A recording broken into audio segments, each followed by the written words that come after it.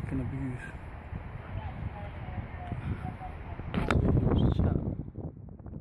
Welcome back to another episode of the Professor Penn podcast. This is David Penn, wishing you well, hoping that we can overcome that horrifying video that I used as a cold open and get around to some well-being here, because I want to make an admission. This is my third take.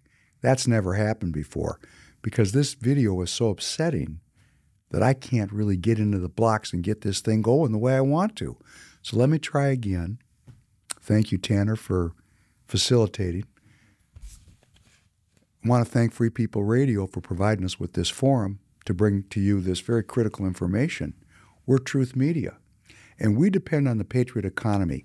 Companies like our sponsor, TireGet.com, that's TireGet.com. Any tire you need, it's there. You buy from TireGet, and you're funding Free People Radio.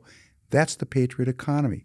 Truth Media plus the Patriot economy equals freedom. And for those of you who are watching that want to take the most direct step towards preserving our freedom and our republic, PrecinctStrategy.com, a tutorial for everything you need to learn to get into the game of politics. Make your will felt, get off the bench, take a seat at the table, and let's work together to make a well-being community for the American citizen. This video that I played as the cold open today, this murder of this man, is really the substrate for many of our fellow American citizens. One of the things that I'm always talking about is that there's 4 street corners. And if we're going to get to a closer understanding of truth, we have to get to all 4 street corners, because everybody sees it from their own perspective.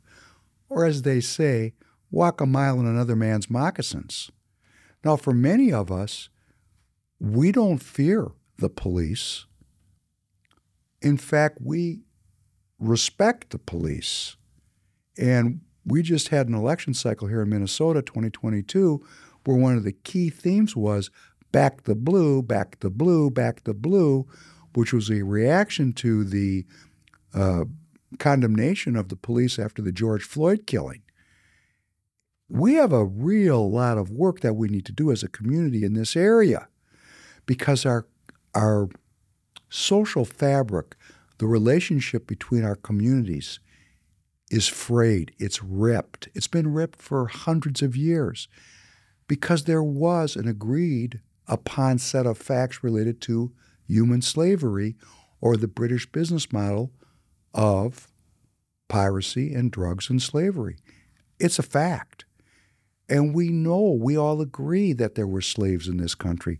I mean, I'm doing this at a kindergarten level, because this shooting that we just watched is directly related to slavery. And of course, we don't want to deal with that. Nah, has nothing to do with it. All that man had to do was turn around and get cuffed, right? And they would have never been shot. Why did the policeman have to shoot him in the back? And had there not been a video of that event, would he have been charged with murder?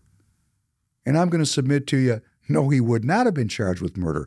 These kind of extrajudicial killings have been going on in the United States of America for hundreds of years.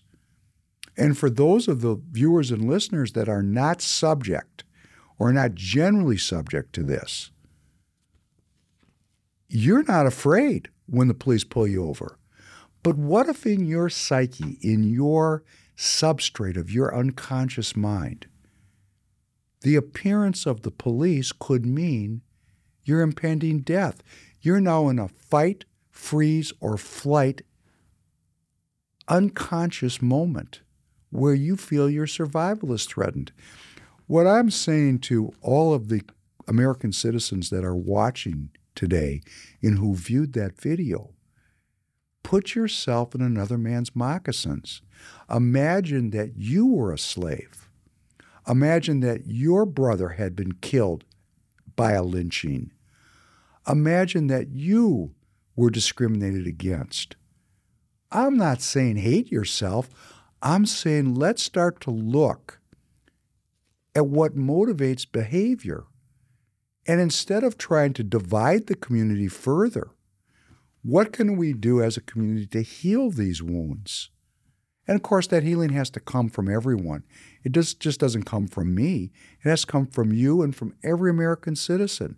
But this kind of killing, and I said in the last podcast about the Ricky Cobb killing, I don't know what happened there. I wasn't on the scene. I only saw one street corner, maybe two street corners. There's 4 street corners of perspective. I couldn't see all of it. So it's very underinformed for me to make a judgment. And I said in the last podcast, I can't make a judgment. But from the perspective that I had, shooting people in the back pretty much underscores the fact that they're not a threat to you because they're running away. It's the very act of defiance that's being suppressed. Now, the police might have a very good explanation for that shooting. In the Ricky Cobb situation, the cops could say, hey, we thought he was going to back up that car and kill us. That's a good defense. I don't know how this thing is going to play out legally, but I do know that we don't need to treat American citizens as if they are the enemy.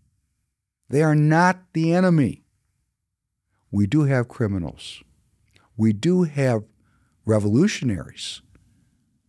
And let us remember that one man's freedom fighter is another man's terrorist. These are very complex issues. Let's not make it real complex. Let's make it real simple. We're all American citizens.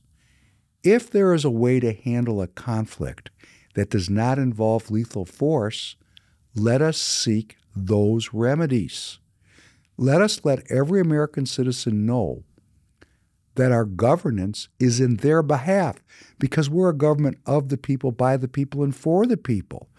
We don't hire people to beat other people down, do we? And let me tell you why I say that. Those of us that are in the American Citizens Movement. Have you noticed what's happening to our leaders, like Donald Trump or Steve Bannon or Alex Jones or Mike Lindell? And I'm not saying I want to get on one side or the other of these arguments. Are you noticing how they are under indictment by the justice system?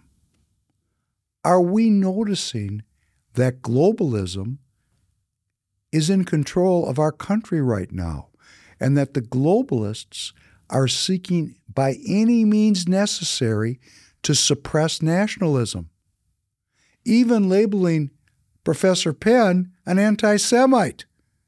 That's how far they're willing to go, because truth doesn't really matter. That's why we're truth-seeking media. Have we noticed that the very mechanisms of power that we've always relied on to protect us might now threaten us? So if we understand that, how can we support any kind of violence against American citizens that may very shortly be turned against me? And I'm going to say this to any one of you who thinks this is a fantasy. If any of you want to take a little experiment, put your life on the line, it's about what, 9:10 right now? Just walk out your front door, take your clothes off, run down the street. Somebody will call the cops. When the cops come, threaten them. Don't comply with them. And, let's see what happens to you. Now, of course, I'm not recommending you do that. This is a thought exercise. Please, nobody go get yourself shot because of my recommendation. It's a thought exercise. Don't actually do it. But my point is, any of us can be killed by the police just by not complying immediately today. Because what they're doing is they're enforcing the rule of law.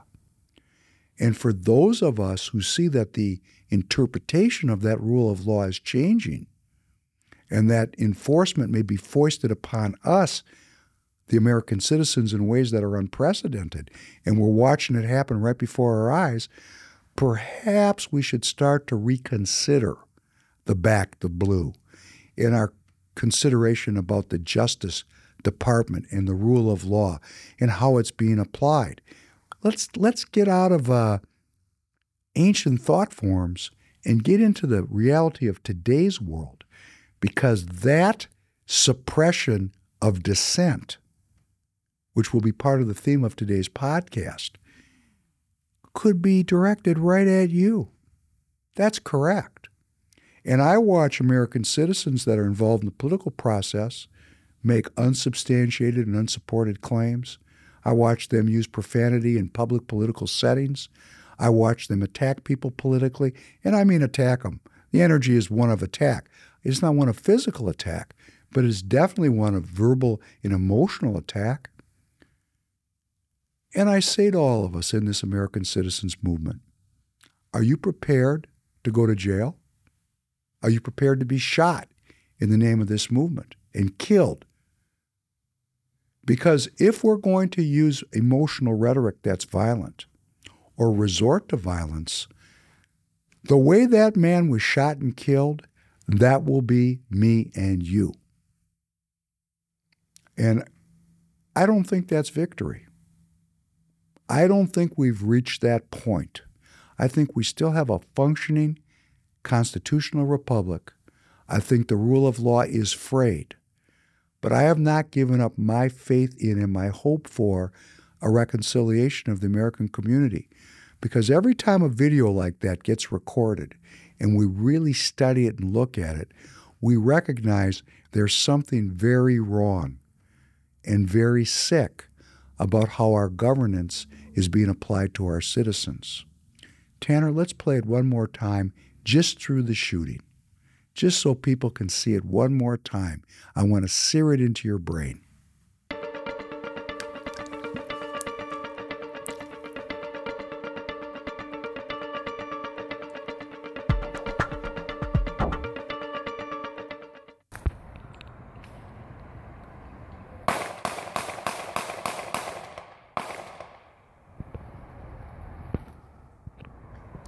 Thank you. So I want to say again to Alpha News that likes to report crime every day, and I've been watching it more closely, and it seems to have, to me, quite a racial overtone. I might be wrong. Let's get together and discuss it. Let's get together and discuss it. Because this kind of division that's being sowed in our society by certain groups is an exact contradiction to what I'm trying to do, what we're trying to do as a community. What we're trying to do as a community is bring together everyone that wants to have a nation, that wants to have a sovereign nation where individual citizens are sovereign, where there's good jobs and families and faith. So I say to any news organization, starting with Alpha News, but going to any news organization, the Star Tribune, any organization that in its editorial content and in its reporting of the news finds ways to sow seeds of dissent,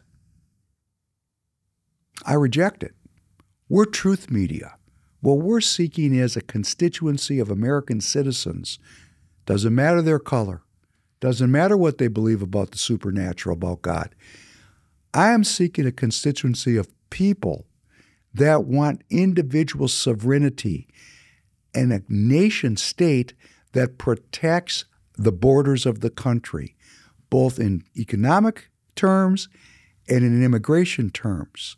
That there is a rule of law that is implied, that is applied more impartially and with a greater sense of heartfulness and sensitivity, that we remove elements from our society that have weaponized the law to apply it to certain groups, not necessarily to suppress those groups only, but to divide the citizens into warring tribes such that we can never unite to confront the powers that seek to gain tyrannical control of our society.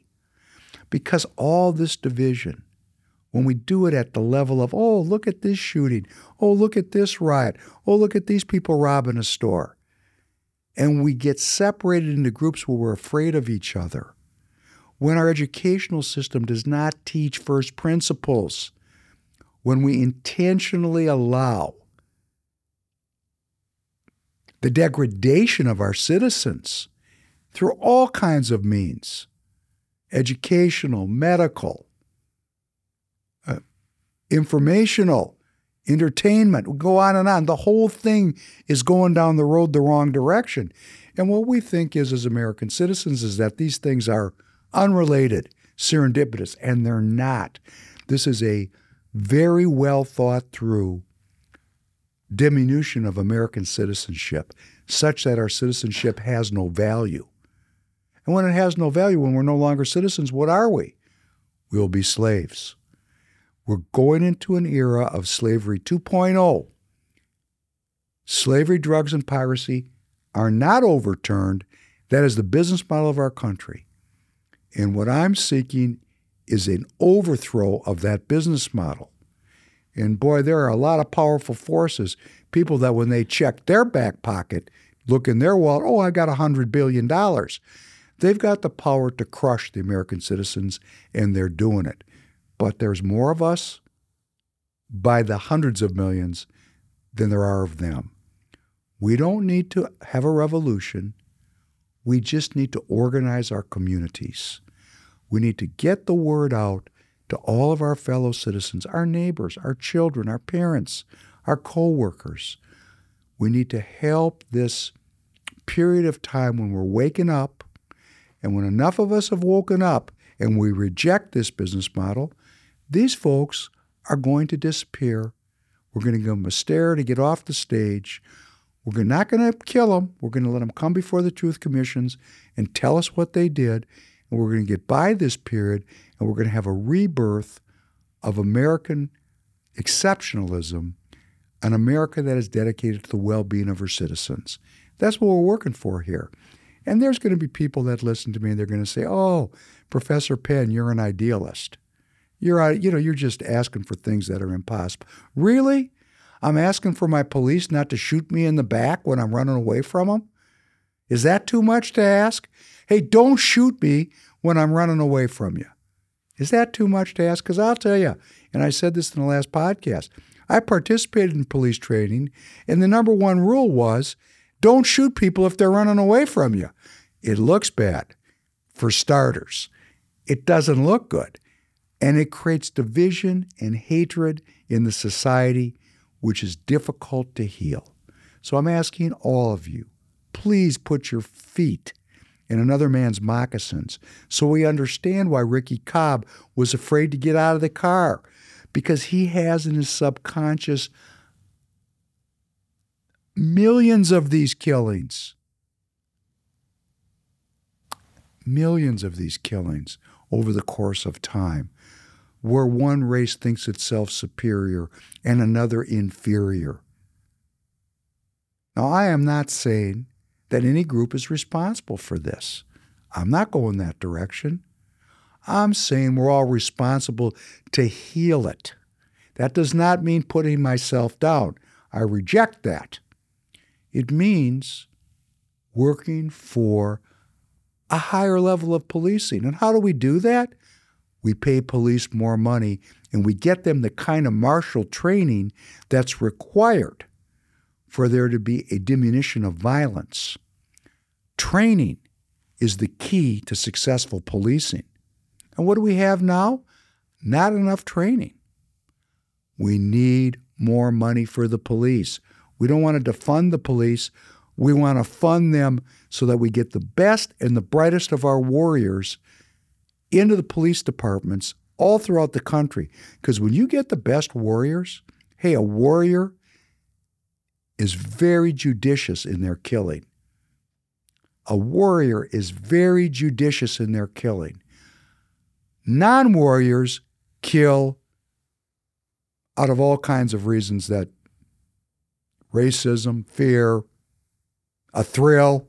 There's all kinds of goofy-ass reasons why people like to kill other people. But a warrior will apply force appropriately, and that takes training. So I want to say to everyone, left and right, I'm for enhanced funding of every police department in the country. I'm for enhanced techniques of policing. I'm for healing the gap between the citizenry and the police. And how do we do it? Communication, love, and training. So I'm going to leave that for now. We're going to come back to it. But please go back and look at that video, because that will tell you the state of mind of large groups of American citizens that act out of fear. They act out of fear. They're afraid of the governance of our country. And if we're afraid of our government, there's something wrong with our government, because our government is our representatives. And that's what we really want to get down to, self-governance. Blessed are you, God and King of all worlds. Thank you for creating the light and the dark. Blessed are you, God and King of all worlds. Thank you for creating me in your image. Blessed are you, God and King of all worlds. Thank you for making me an American. Blessed are you, God and King of all worlds. Thank you for making me free. Blessed are you, God and King of all worlds. Thank you for healing the blind. Blessed are you, God and King of all worlds. Thank you for feeding the people. Blessed are you, God and King of all worlds. Thank you for releasing the bound. Blessed are you, God and King of all worlds. Thank you for raising up the downtrodden. Blessed are you, God and King of all worlds. Thank you for creating the heavens and earth. Blessed are you, God and King of all worlds. Thank you for providing for all my needs. Blessed are you, God and King of all worlds.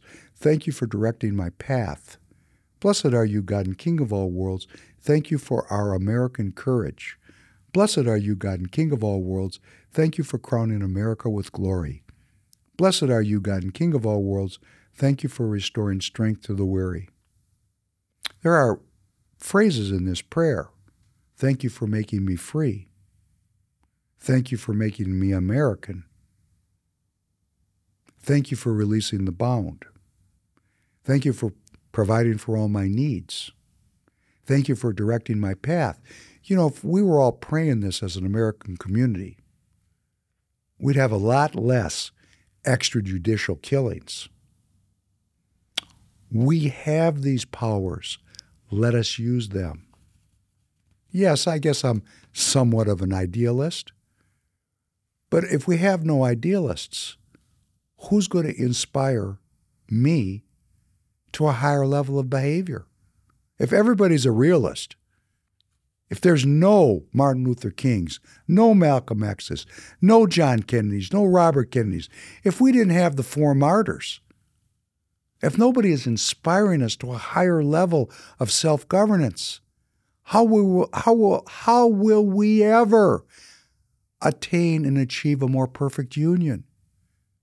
We all have to have a yin and yang of realism and idealism. And those that know me personally know I'm as real as it gets. But I maintain my childlike heart. I'm going to hold on to that to the last breath I take, my childlike heart. You got to see it for yourself. You got to read it for yourself. You got to read it for yourself. Well, let's talk about what these cops are representing. The outer guard of the New World Order. That's what our police have become. The outer guard of the New World Order. They are the outer guard. The next level is our political parties. Our political parties do the same thing that the police do. They demand compliance. Or as I was told right after I did the Emmer piece, I cannot criticize another Republican even by inference. And I told that person, and she knows who she is, go join the American Nazi Party. Because if we don't criticize and we don't debate and we don't strive, we're never going to get that more perfect union. And boy, we need it. Because while we're being divided by our elites into warring camps, and we can't come together as an American community, let me show you exactly what they have in mind for you. Tanner, The Wall. Please play The Wall. Saudi Arabia has done what no one thought was possible. They have started construction of the line. This thing is insane. It is a linear mirror city in the middle of a desert, 170 kilometers long, 500 meters high, and will host 9 million people. Within the city, one of the most important projects is the construction of the Spine, a high-speed rail line that will run along the entire length of the city and let residents travel from one end to the other in only 20 minutes. The entire system will have zero emissions and zero waiting times. The project claims to reduce the impact on the environment and at the same time allow its inhabitants to be steps away from nature. This ambitious and futuristic project is part of a multi-billion-dollar investment push towards Vision 2030 that Saudi Arabia has launched to modernize the country and transform it into an international showcase. Oh, doesn't that look nice? Doesn't that look wonderful? The Wall. You know what it looks like to me? It looks like a really nice minimum security prison. It's out in the middle of the desert. Nobody's going to have a car. Everyone's going to live in small living quarters. Oh, it looks so beautiful. Doesn't it look great? Reminds me of how the projects looked back in the 1960s. See, I remember when the projects got built, and I remember how they fenced it.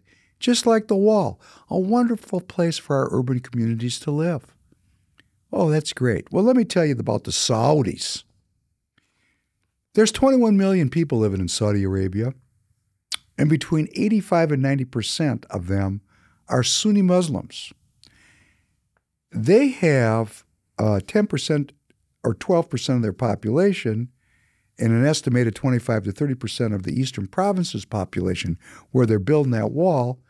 They are Shia Muslims. The Shias and the Sunnis don't get along. They're like Democrats and Republicans or globalists and nationalists. I don't know what the plans are, but if I was going to house all my dissenting population in a minimum security prison, it would look just like the Wall. Come on in. They're even going to get their citizenry is actually going to pay rent to live in the prison. Hey, that's next level, isn't it? I mean, at least when you go to jail here in the United States, you don't got to pay to be there. You get free room and board. They're actually going to get paid by the inhabitants. The 9 million inhabitants of this prison are going to pay to be there. They're going to close the door behind themselves voluntarily. Hey, that's really next level. And remember what is going on here. And this is a theme I've had through all my episodes. At the base of this thing, the very base, is an anti-movement against the Judeo-Christian heritage of our world. The people that run that want people to give up their faith in God and the benefits that come from faith in God voluntarily as an act of free will. They want people to use their free will not to believe in God, but to believe in the anti-God. So there's nothing more eloquent or special than getting 9 million people to pay voluntarily to be part of the prison colony out in the middle of the desert. And we're going to be talking about this today. I mean, this is what's going on. We, for the benefit of convenience, are giving up our freedom so that the government can provide us with safety. Oh, look at all these terrible black people. I mean, they just don't comply. We got to beat them down, don't we? All of us here in the American Citizen Movement, I know many of us believe that we got to beat these people down because they just don't comply with the rule of law. And I'm going to tell you again, after they're done beating these people down, they're coming out to the suburbs and they're going to be beating us down because guess what? We're not complying either. The ideas in our head are nationalist, not globalist. The globalists have control of our justice departments and our police departments. Who do you think's heads are going to get knocked next? Come on, wake up. Take your red pills. Please, go to your cabinet, get out your red pill, take a big dose, and imagine what's going to happen when a globalist police department recognizes that you're a nationalist. You're in big trouble, baby. Particularly when they have control of your money because, we've ushered in the digital currency and now you have a social credit score. Oh, we see, Mr. So-and-so, that you attended a meeting of the Republican Party. Oh, we're going to shut your money off if you do that again. Does it sound far-fetched? No, it's not far-fetched. It's right around the corner. This currency is getting rolled out all over the world right now. And if we take it for convenience, we're going to find out we have a social credit score. Oh, you have a private dwelling. You only have one family living in your private dwelling? We're going to give you a demerit. No gasoline for you. If you want gasoline, let 2 or 3 families live in that $4 million house that you own out in Medina. Yeah, that's right. Yeah, that's right. Well, you have to drive to work, don't you? You want gas for that car? Hey, you want energy for your electric vehicle? You got a 9,000 square foot home. There's only 3 people living there. We can get 30 more people in your house. And why do I know that's going to happen? Because it happens everywhere the communists get control of the governance. I have a friend of mine. Her grandfather was one of the richest industrialists in China. And in 1949, when the communists took control, he didn't run away. He stayed in Shanghai, living in his giant mansion. And you know what they did to him? They put about 50 people in that mansion. They gave him a bedroom and a bathroom. In all of his living rooms and his many chambers and places that he had built, they put the people.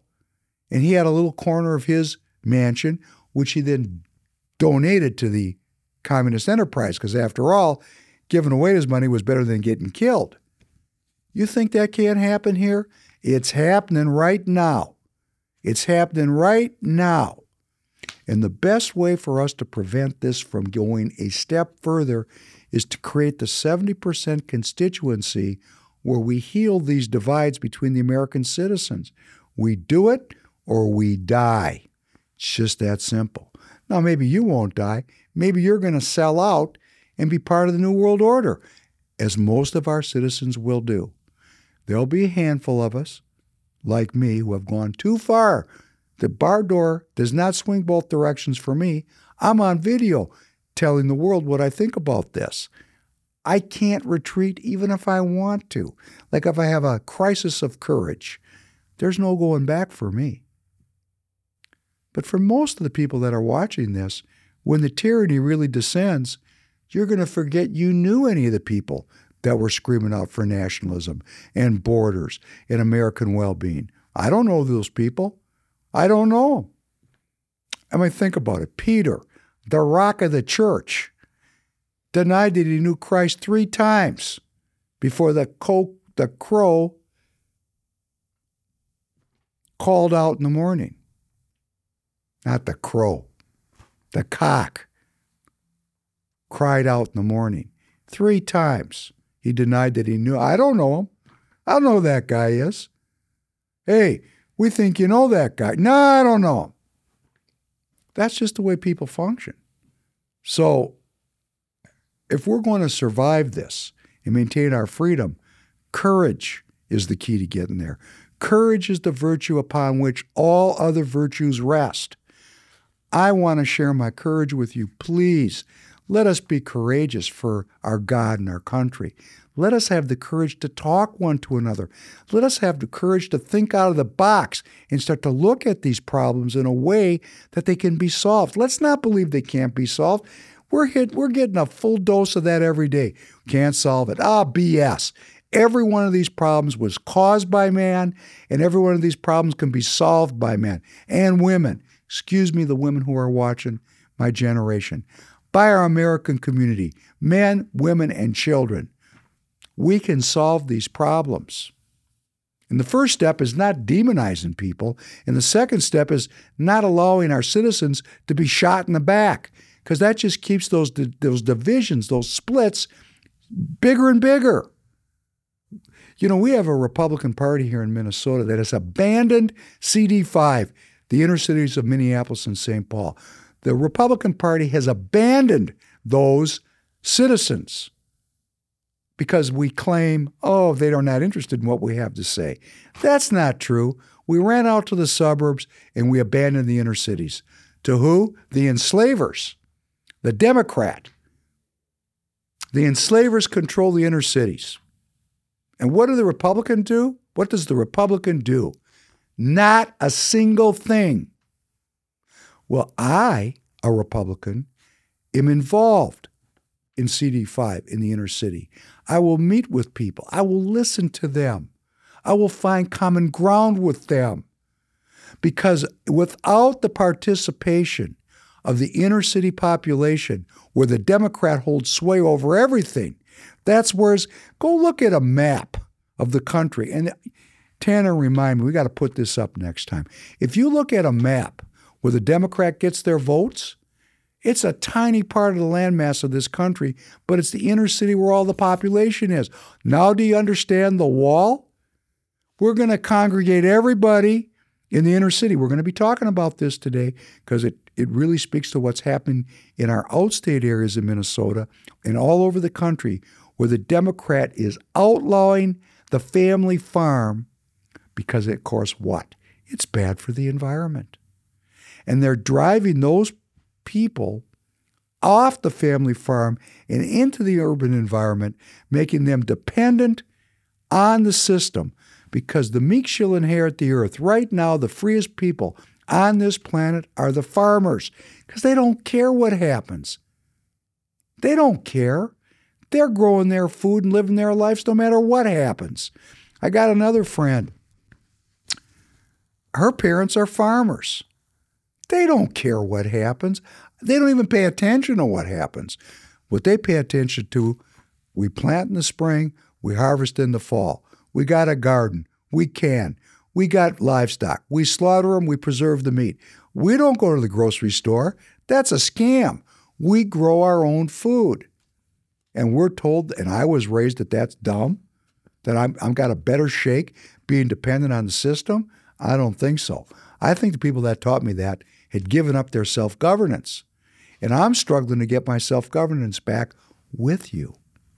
With you. Together, we have to reclaim our self-governance. Now, this wall, what's going on over there in Saudi? Who are the Saudis? Who are the Saudis? Well, the Saudis, if you go back and watch a great movie called Lawrence of Arabia, talks about how Saudi Arabia came into being and how the British were involved in it and how the British were involved in the Middle East. Why? Because up from the ground came a bubbling crude. I mean, oil's right there, the cheapest oil to extract in the planet, right below the sands. I mean, there's oil there, a lake oil. And they wanted that oil out of there to fuel the Industrial Revolution. And they turned the Sunnis and the Shias against each other, and the Sunnis and the Shias against the Jews. I mean, they set that whole place up so it was at war to this very day.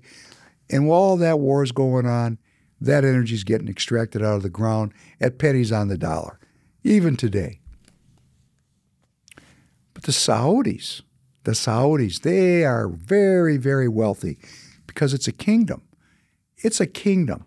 There's actually a king, a thing that we don't think exists anymore. No. Saudi's run by a royal family. A royal family. And some of these kings had 2,000 and 3,000 kids. Doesn't that sound fun? You know, harems with 1,000 women. They have hundreds and thousands of relatives. And those familial relationships, tribal relationships, control the country. A very small group of citizens control the country and its resources, and they import a huge population of workers that they fear. And the Saudis, they're not trusting anybody. They're sitting on an ocean of cash. They're involved with the Americans. They're involved with the Chinese.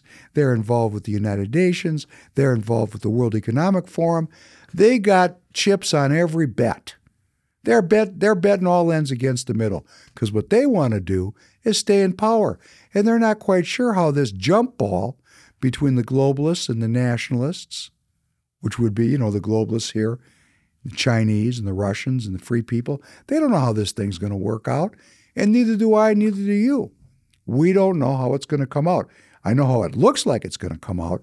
It looks like free people are not going to be free much longer. That's how it looks. And why is that? Convenience. We would prefer our convenience to our freedom. And let me just interject a new idea right here. I'd rather die from a hurricane than from a tyrant. I'm going to refine that message because there's 3 ideas the globalists are using to enslave us: the climate crisis, social equity, and democracy. And the strongest of the 3 is the climate crisis, which is a crisis so big that no one country can solve it. So we got to have global governance, right? Well, I'm going to say this again. I'd rather die from a tornado than from a cop shooting me in the back because I don't comply. Let's think about it, okay? Let's think about what's going on here. But the Saudis and the rest of the royal families of the Middle East, they're throwing in a big bet with the World Economic Forum on the zero carbon emissions thing. The people that make all their money off of burning fossil fuels are cutting a deal that we're going zero emissions. I mean, the thing is a joke on its face. But you know what they're really into? They see the future. These people, if you're worth $100 billion, you don't get up in the morning and go to work. You get up in the morning and sit down with your futurists, your scribes and your Pharisees and your hypocrites, your council of wise men. They go, what's going to happen 100 years from now, 200 years from now? How do we stay control 500 years from now? You know what these sons of bleeps are getting into? Farming. Henry Kissinger said, he who controls the food controls the people. And for thousands of years, everybody grew their own food. This whole thing about going down to the grocery store, that's relatively new. That's new. That's an invention. And we're entitled as human beings to invent things and make mistakes and reverse course. We don't have to go down that road. I'm starting to grow my own food. Bleep these people. I don't want to be dependent on them. You notice I'm not swearing? Because I want you to send this out to everybody you know. I got a social media digital team now that's cutting this up. If you go to the Professor Penn podcast and subscribe on YouTube, you're going to start to get a continuous stream of 1 and 5 minute clips that you can send out in the crowdsourcing strategy to spread out the message, to build our community, our free people community. You can find me on Rumble, on Getter, on X, everywhere. Go and subscribe. Not because I'm trying to become rich, because I want to make a movement here, Free People Radio and Free People of America, and the people that are involved here. We're not kidding around. We are about human freedom and human well-being, and we're broadcasting a message that needs to spread. And what they're doing in the Middle East, those scribes and those Pharisees and those hypocrites, including Israel, because they're all in on it together, they're trying to read the spin on the curveball and see what's in this for me 100 years from now. And what they're doing is they're getting into what's called vertical farming. I'm going to talk about that again today. It's related to the United Nations Agenda 2030 and what's going on in your own community, which is the centralization of food production because, of course, farming contributes to global warming. The family farm is against the survival of the planet. Oh, really? Organic farming's bad for the earth. Really?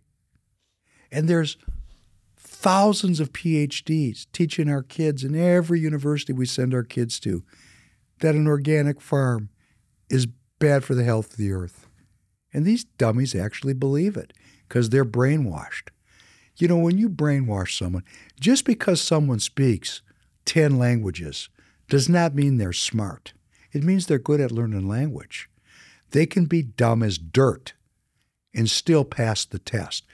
I've met hundreds of attorneys in my lifetime that are stupid, very good at passing tests, but if I don't watch their work, they will lose to someone who knows the law and actually is creative in the law. We have such a lack of creativity that has been bred into us like a physical trait that people are they're just dumb. I don't even want to say they're evil.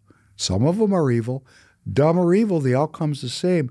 Our children are being taught that organic farming is contributing to global warming and it must be stopped or we're all going to die. And the Saudis and the United Arab Emirates and these countries are going to zero carbon emissions by country by centralizing their food production into giant skyscrapers of vertical farms where all the farming is done indoors, and they're going to control the food supply. So what goes in that food, we're not going to know. How that food's going to be distributed, we have no control of. And what we eat, the choices of what we eat, is going to be changed. The bountiful beneficence of the natural way is going to be replaced by technology. And we're being taught that that's a good thing. We're being taught that what man produces is greater and better than what God produced. Because remember, this is about an overthrow of God. It's not about zero carbon emissions. It's not about any of the issues they fence. What they're after is for you to consensually give up all your benefits of being a human being to save the earth. My children love the earth so much, they hate people. That's what's going on. Agenda 2030. It's all based on Agenda 2030. Well, what's Agenda 2030? Well, first of all, when you read it, it sounds great. You really have to think about it. And it is a United Nations initiative to transform the planet such that it is becoming a sustainable ecosystem. The entire Agenda 2030 is based back in the 1880s on Malthus, on Darwin, and Spencer and Galton. Malthus, whose theory was that population growth is geometric, but food production is linear in its growth. So there's a gap between population and available food, so there's going to be starvation, which has been proven to be false, but it is the underlying impetus and impulse for everything that came after it, which is the origin of the species. Charles Darwin, on the payroll of the Crown, justifying the British business model of slavery, drugs, and piracy, the survival of the fittest. That, remember, no Genesis, no Bible. It's a biological explanation of how we came to be. That individual organisms of every species compete to survive because there's limited resources, and those that are most genetically endowed to survive pass their characteristics on to the next generation, and voila, here we are. Here I am in all my complexity because of a series of serendipitous genetic variations. That's great. And then Spencer, he turned it into social Darwinism, and societies compete for these limited resources. And then Galton created a secret society, or went into a secret society called the Masons, where he made a political strategy called eugenics, positive eugenics, which is the human-driven evolution of the species, and its bastard cousin, genocide, because, there's just some of these people we're going to clip out. That's the basis of Agenda 2030. It sounds so nice when you read it, but let me hit a couple high points for you. No poverty. Goal number 1, no poverty. You know how they're going about doing that? Make everyone poor. If everybody's poor, nobody has poverty. I'm just giving you the Professor Penn redaction of what I'm reading. But no poverty sounds great. Doesn't it sound great? Number 1 goal, end poverty in all its forms everywhere. Boy, that sounds wonderful. Another way to end poverty is just make everybody poor, and then nobody can complain. And that's what we're doing. It's called inflation. It's called inflation. Just make everybody poor, except a handful of elites that run the United Nations. Oh, isn't that great? Zero hunger, no hunger. End hunger, achieve food security and improve nutrition, and promote sustainable agriculture. Yeah, they'll end the hunger. Yes, they will.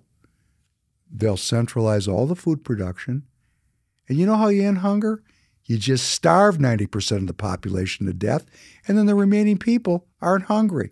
Sound extreme? Do your homework. You got to see it for yourself. Good health and well-being. Oh, that sounds great. Who's going to define what good health and well-being is? Not our traditional culture. They have a new idea. Wow. They want to end road injuries and deaths. I guess that means no more cars. It just goes on and on. You got to read it for yourself. Oh, a big part of this. Support research, development, and universal access to affordable vaccines and medicines. You mean my good health and well-being is dependent on what? The medical industrial complex. Not the natural way, the technological way. We're deciding as a species that technology is better than the natural way. Okay, great. That means we're going to have some new masters. Quality education. Isn't that working great? We're going to end discrimination in education. We're going to end it. No more discrimination. Great. How's that working out? Gender equality. We're all the same. It's very important to recognize we're all the same. Affordable and clean energy. Renewable energy. Isn't that great? We're going to change the energy mix. This just goes on and on. Go look up Agenda 2030. We're going to reduce our inequality. We're going to build sustainable cities like the Wall, zero carbon emissions. Responsible consumption and production. What the hell does that mean? Responsible consumption. It means when there's a digital currency and you go back to the store and you've bought your quota of whatever, you don't get any more. Sorry, it's not up to you. You're no longer a free citizen. You're now a slave. Or better said, your inventory. We're going to take climate action. It just goes on and on. Agenda 2030. You need to read it for yourself and go read Population 2030, Demographic Challenges and Opportunity for Sustainable Development Planning, which was published by the United Nations in 2015. I'll read it slowly. United Nations, New York, 2015.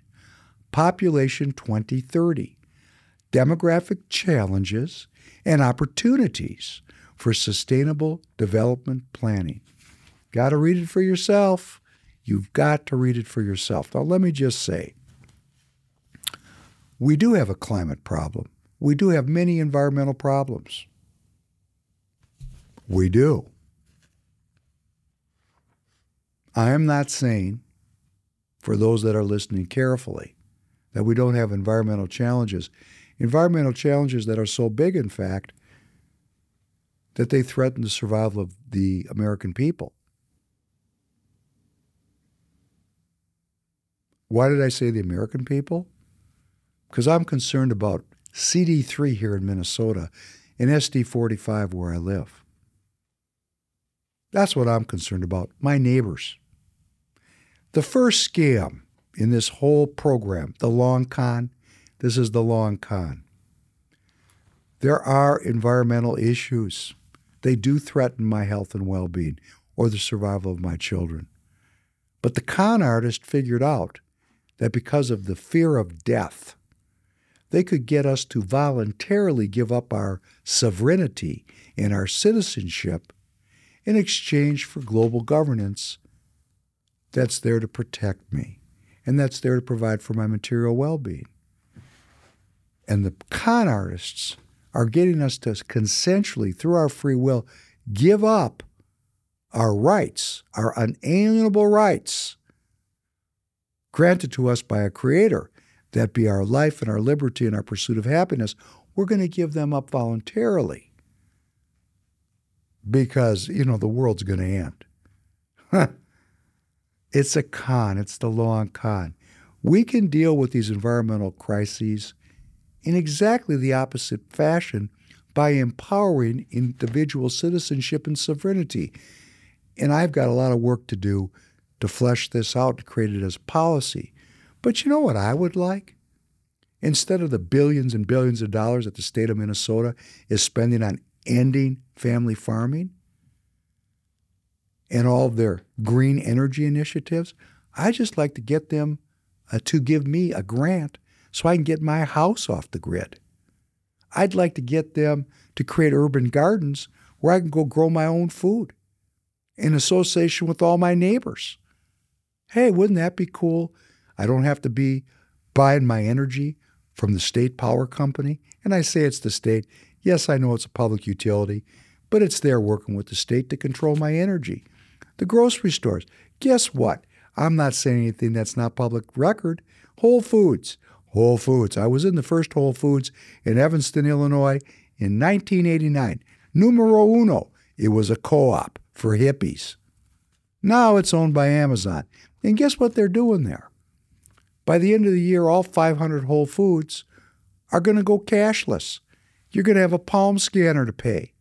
So is Panera Bread. Palm scanner. They're preparing us for a cashless society, which means we're going to give up our freedom of choice. That's what they're intending to do. They want us to voluntarily give up our free will in exchange for convenience.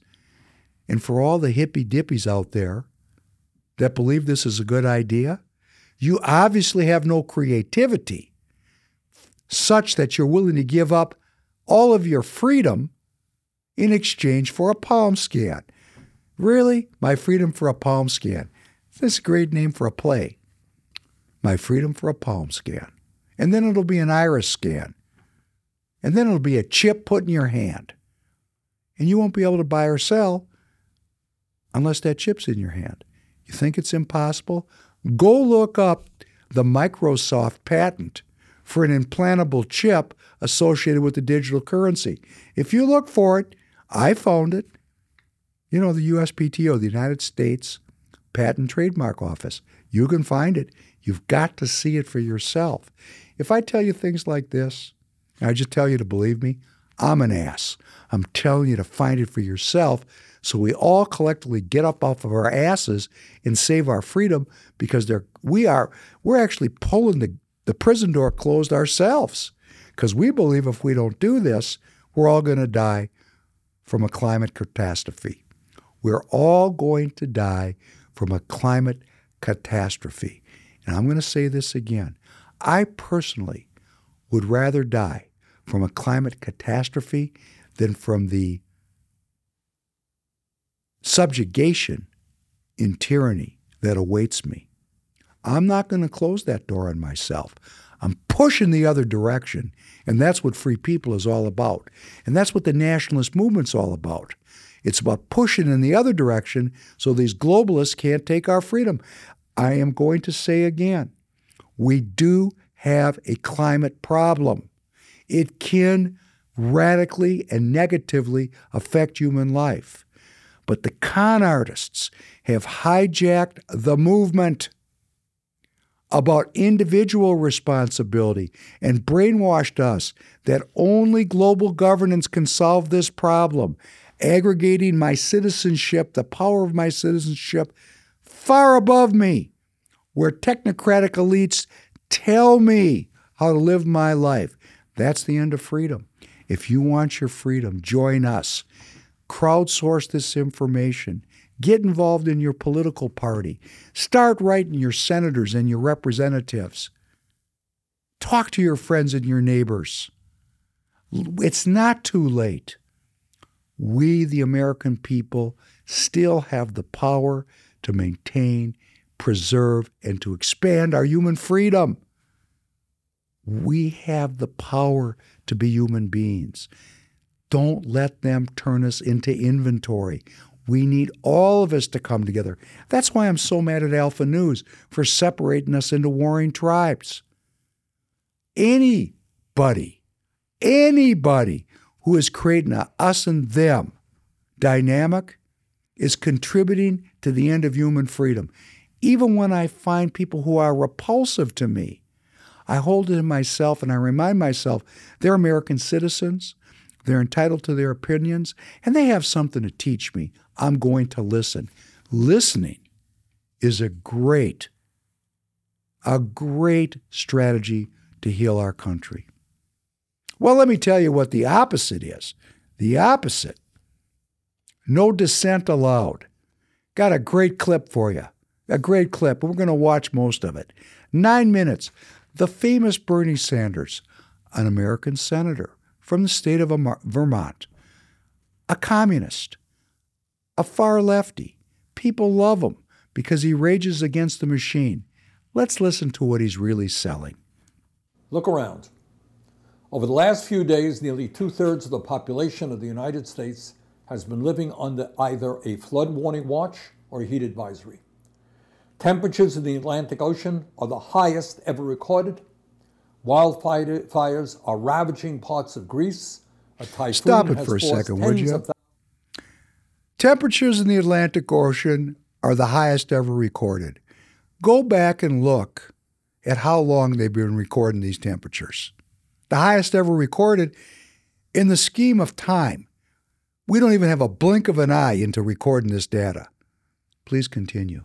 thousands of people from their homes in Beijing, and July is on track to be the hottest month in recorded history. Stop again. The hottest month in recorded history. First of all, I'm not even sure the science is good about recording these temperatures. You know, I'm not a scientist, and I'm not there. When I am there, watching how some of this stuff gets done, and I do have the opportunity to see it, somebody's sticking their thumb on the scales more often than not.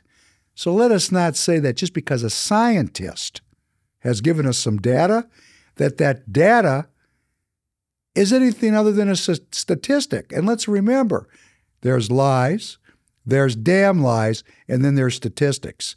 Yogi Berra, a great one. Please continue. Meanwhile, the latest report from the United Nations Intergovernmental Panel on Climate Change, the IPCC, is very clear and it is very foreboding.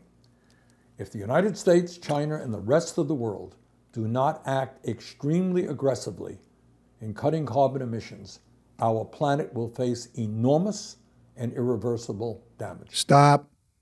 I didn't know Bernie Sanders was a religious man, was wearing a robe and standing on a street corner that says, "Repent because the end is near." You know, these people are horrible. This man does not believe in God. He was born Jewish. He's what I would call an anti-Jew. He'd be the first guy to call me an anti-Semite. Oh, this makes me so mad. This man is standing on the street corner telling my children, repent because the end is near, and he does not believe in God. He's hijacked, repent because the end is near. And when that said, repent because the end is near, that wasn't about everybody collectively on a worldwide basis. That was repent because your end and my end is near. Life is not promised to anybody. Anyone's individual life could end today. That's why repentance is so important. But they've hijacked the concept of repentance and made it about everybody, the world, which is a scam. And now they've taken it out of its religious context and made it about the environment. Please continue. Let me be clear about that last part. If the entire planet, led by the largest economies in the world, the United States and China, does not get its act together, the world that we will be leaving our children and future generations will be increasingly unhealthy and uninhabitable. Stop. Uninhabitable. Uninhabitable means everybody dies. My children, my grandchildren. He's using my survival terror to propose a set of policies that are tyrannical. Please continue. What makes this issue so difficult and so complicated is that it is a crisis that no individual nation can solve alone. Stop. There it is. Globalism. This is such a big problem that no individual nation can solve it alone. Con man, Bernie Sanders. You're working the long con. You are a con man, in my opinion. A con man. Working the long con. I wonder whose payroll you're really on. Let's continue. People. It is a global crisis. It is an issue that requires the cooperation of every nation on earth, whether we like it or not. Stop. Whether you like it or not, your citizenship is now irrelevant, because if you don't give up your sovereignty as an American citizen, everyone's going to die. Please continue. We are all in this together. Just one example. Despite the frightening impact of climate change on the United States, highly populated Asian countries are facing even worse challenges. Sea levels on China's coastline are rising more quickly than the global average.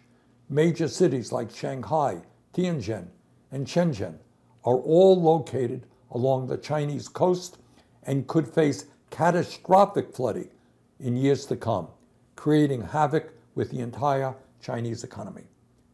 There are projections that Shanghai, a city of 24 million people, could be underwater by the end of the century. Stop, please. I feel very sad for the Shanghainese if Shanghai goes underwater. Us here in Minnesota, it's looking pretty good. If things are warmer, it's actually a nicer environment here. There's no oceans here in Minnesota. We're not going to be underwater. We got trees. We got fresh water. Why am I giving up all my freedom? Because some people that decided to live on the ocean, on a floodplain, might get flooded out. You know, I've been saying this for years. If you choose to live on a floodplain, on the seacoast of the ocean, oh, that's some nice weather. Oh, that's some very, very high-end real estate. But there's a risk to it. The ocean is the ocean. You might get flooded out.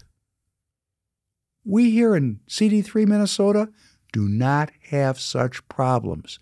So when legislators like Patty Acomb here in SD 45 spout this garbage to my children about how they have to give up their freedom because we all might die here in Minnesota, hey, nobody's dying from climate change here in Minnesota. That is a con. Please continue. Now, the bad news is that developing a mutually beneficial relationship with China to save the future of this planet will not be easy. Sadly, stop, please. Go to federalregister.gov. That's federalregister.gov. And start reading it. It'll be very easy. Let me tell you how they're doing it. They're letting the Chinese make all the money they want to make here in the United States. They're bribing them. And how are they doing it? They're wrecking your job. They're destroying your economic future, and they're paying the Chinese hundreds of billions of dollars to gain their cooperation because they want this global governance. And the Chinese, they said, whoop, stop. We're not participating. We want to argue over the split. And that's what all the conflict's about. They're not really going to go to war. They're having an argument over the split because power is being concentrated in very few hands, and those people are all very wealthy, and they're all sitting at the big boys' table, and they're arguing about how the split, how I, Professor Penn, has inventory, how the cash that comes off of me is going to get split amongst the con artists. That's what they're arguing about.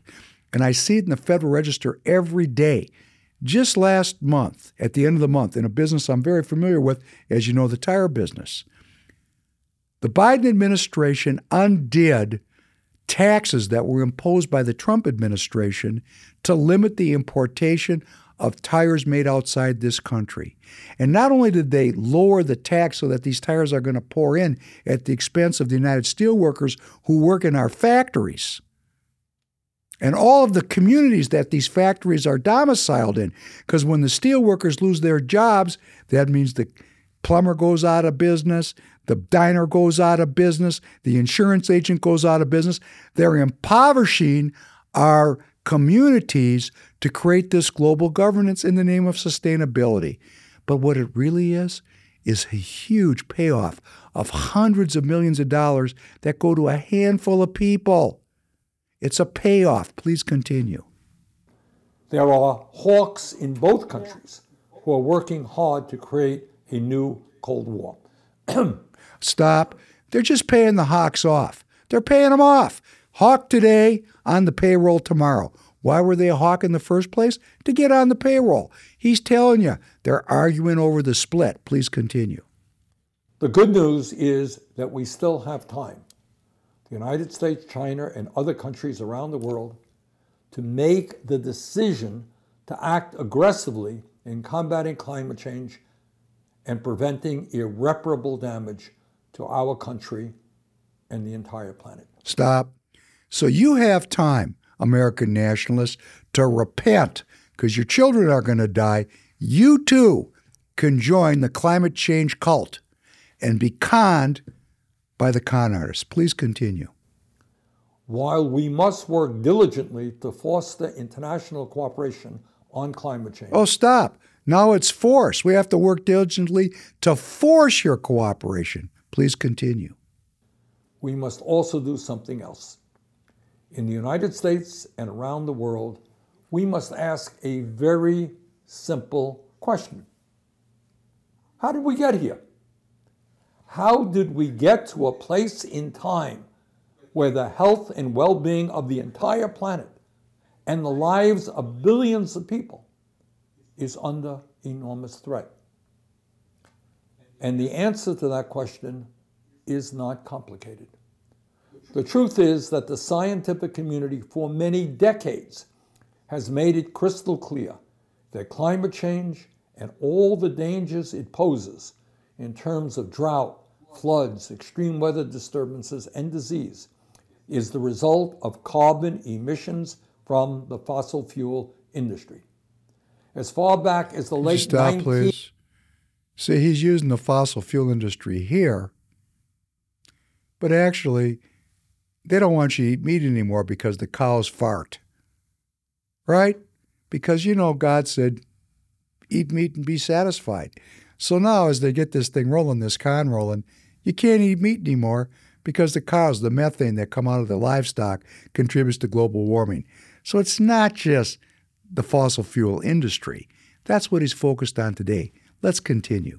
1950s, over 60 years ago, physicist Edward Teller and other scientists were warning executives in the fossil fuel industry that carbon emissions were, quote, contaminating the atmosphere and causing a greenhouse effect that could eventually lead to temperature increases, quote, sufficient to melt the ice cap and submerge New York, end quote.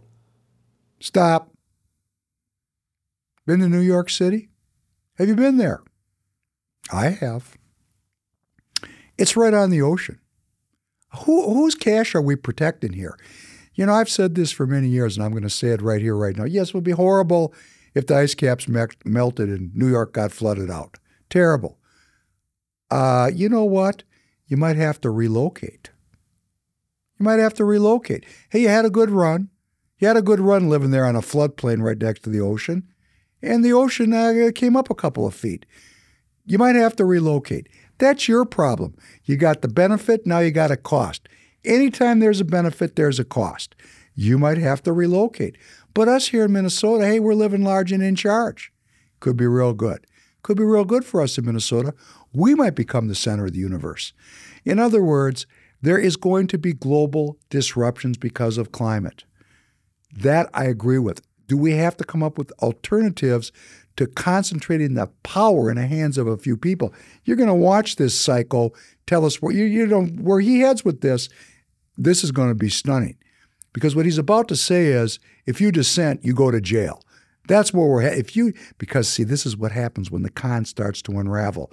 When people recognize that they're in a con, because like this podcast, we start talking about the con. Hey, you got to jail people, because when the marks figure out it's a con, the con unwinds. Please continue, Tanner, please. That's what they were saying 60 years ago. In 1975, Shellback research concluded that increasing atmospheric carbon concentrations could cause global temperature increases that would drive, quote, major climatic changes, end quote, and compared the dangers of burning fossil fuels to nuclear waste.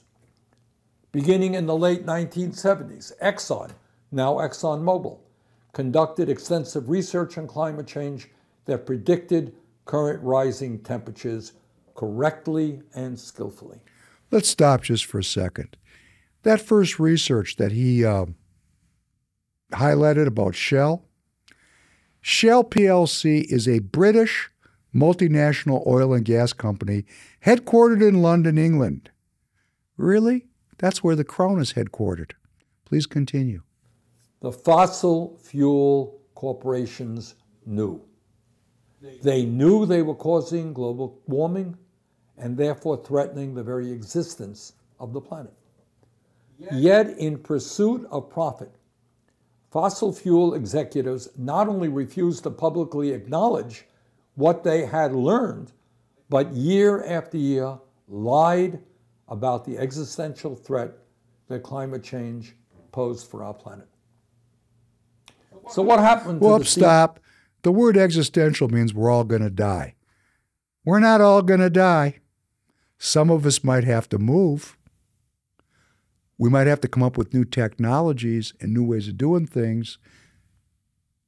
We might use many of the technologies that have already been developed, but do it in a human-centered fashion so human freedom is enhanced and not extinguished. The existential threat is to your freedom, not to your life. Please continue. Who betrayed the American people and the global economy. Were they fired from their jobs? Were they condemned by pundits on cable television and the editorial boards of major newspapers? Were they prosecuted? Did they go to jail for their crimes?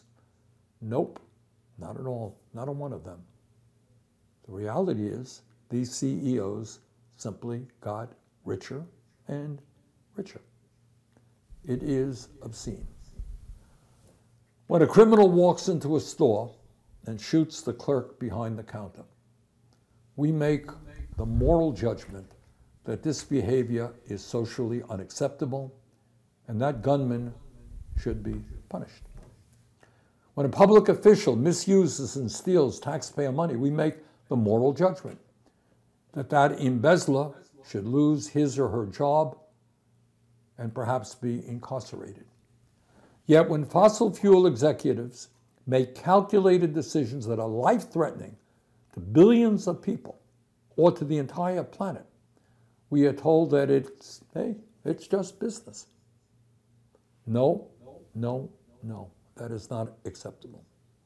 That is why earlier this week I sent a letter to Attorney General Merrick Garland urging him to bring lawsuits against the fossil fuel industry for its long-standing and carefully coordinated campaign to mislead consumers and discredit climate science in pursuit of massive profits. That letter was co-signed by Senators Merkley, Warren, and Markey. Like the tobacco industry before him, the actions of ExxonMobil, Shell, and potentially other fossil fuel companies represent a clear violation of federal racketeering laws, truth in advertising laws, consumer protection laws, and potentially other laws. And the Department of Justice must act swiftly to hold these companies accountable for their unlawful actions. More than 40 states and municipalities have filed lawsuits that seek to hold the fossil fuel industry accountable for their illegal campaign of misinformation around the global crisis of climate change. The Department of Justice must join the fight and work with partners at the Federal Trade Commission and other law enforcement agencies to file suits against all those who participated in the fossil fuel industry's illegal conspiracy of lies and deception. Let's stop right there for a second. Let's use the same model that Senator Sanders used about cigarettes. Tanner, can you still buy cigarettes if you want them? Yeah. You can't. Yes, I can You still ever buy smoked cigarettes. a cigarette? Yeah. Are you a smoker? I'm not currently, no. But you have been? Yeah. Okay. Well, so has Professor Penn. I've smoked a cigarette or 10 in my life. Yeah. We can still buy them, can't we? Yes, sir. They used to be really cheap when I was young, before the government got involved. You know what the government has done? They haven't outlawed cigarettes. They've taxed them to high heaven. It's a huge source of revenue. They didn't eliminate cigarettes because they're bad for us. They made the sin of cigarette smoking a very profitable business. They got their piece of the action. And that's what Senator Sanders is proposing. Hey, you know what? We need to get in on this oil and gas business. This is a good business. We're going to make these people illegal, and then we're going to put pressure on them, and then we're going to tax them. They're going to have huge reparations they have to pay. And now we're going to have all kinds of additional money to pursue our goals and our programs. Isn't it just great? You just have to, I'm thinking about Don Corleone and the mafia. They had their own thing going on, like gambling. Oh, that's legal. Oh, they had their own thing going on, like prostitution. Hey, prostitution, I know there's still prostitutes, but come on. It's everywhere, right? You can't even look at Fox News landing page without seeing pornographic images. And now, oh, wait, drugs. Guess what? Marijuana's legal in Minnesota. I got a friend of mine, she said, I'm never going to smoke pot. It's against constitutional law. Well, she can smoke it now. It's no longer illegal. And I guess climate change is a great opportunity for the government to take a primary position. They already have a big position, but they want more. It's not enough because the government has never seen a revenue stream it wants to go by. The more money they have, the less money I have. And what do they really want? They want me to be a poor piece of inventory that they can extract data from birth until death. A series of diagnostic codes and a bunch of drugs that I take so somebody can make some money. These people, and everybody likes Bernie Sanders. He's got such loyal followers. This guy is in on it. This guy is the sine qua non sellout. Please continue. The fossil fuel industry must begin to pay for the extraordinary damage they are causing. Climate change is an existential threat to every man, woman, and child on Earth. At every level, in every country, we must act boldly and aggressively to save the planet for our kids and future generations. Let us go forward together. Thank you. I was just terrified. I mean, the people are going to watch this and take this seriously. Bleep. This is, at the end, he even says it. We got to get control of this thing. All they're doing is taking over a bunch of private businesses and taxing them for their alleged crimes. I mean, if this is that bad, shut it down. Well, that's what they're doing. They're just shutting it down. They just want the remaining oil to come out of the ground so they make all the money while we stay in the wall and live in a 15-minute city and all the transportation is mass transit and we got to live in our own prison that we created for ourselves. Oh, these people are selling us bleep and telling us it's caviar. I'm just so angry about it. And I'm asking every one of you, please do your own research. I didn't know this 20 years ago or 30 years ago, how deep this con was going.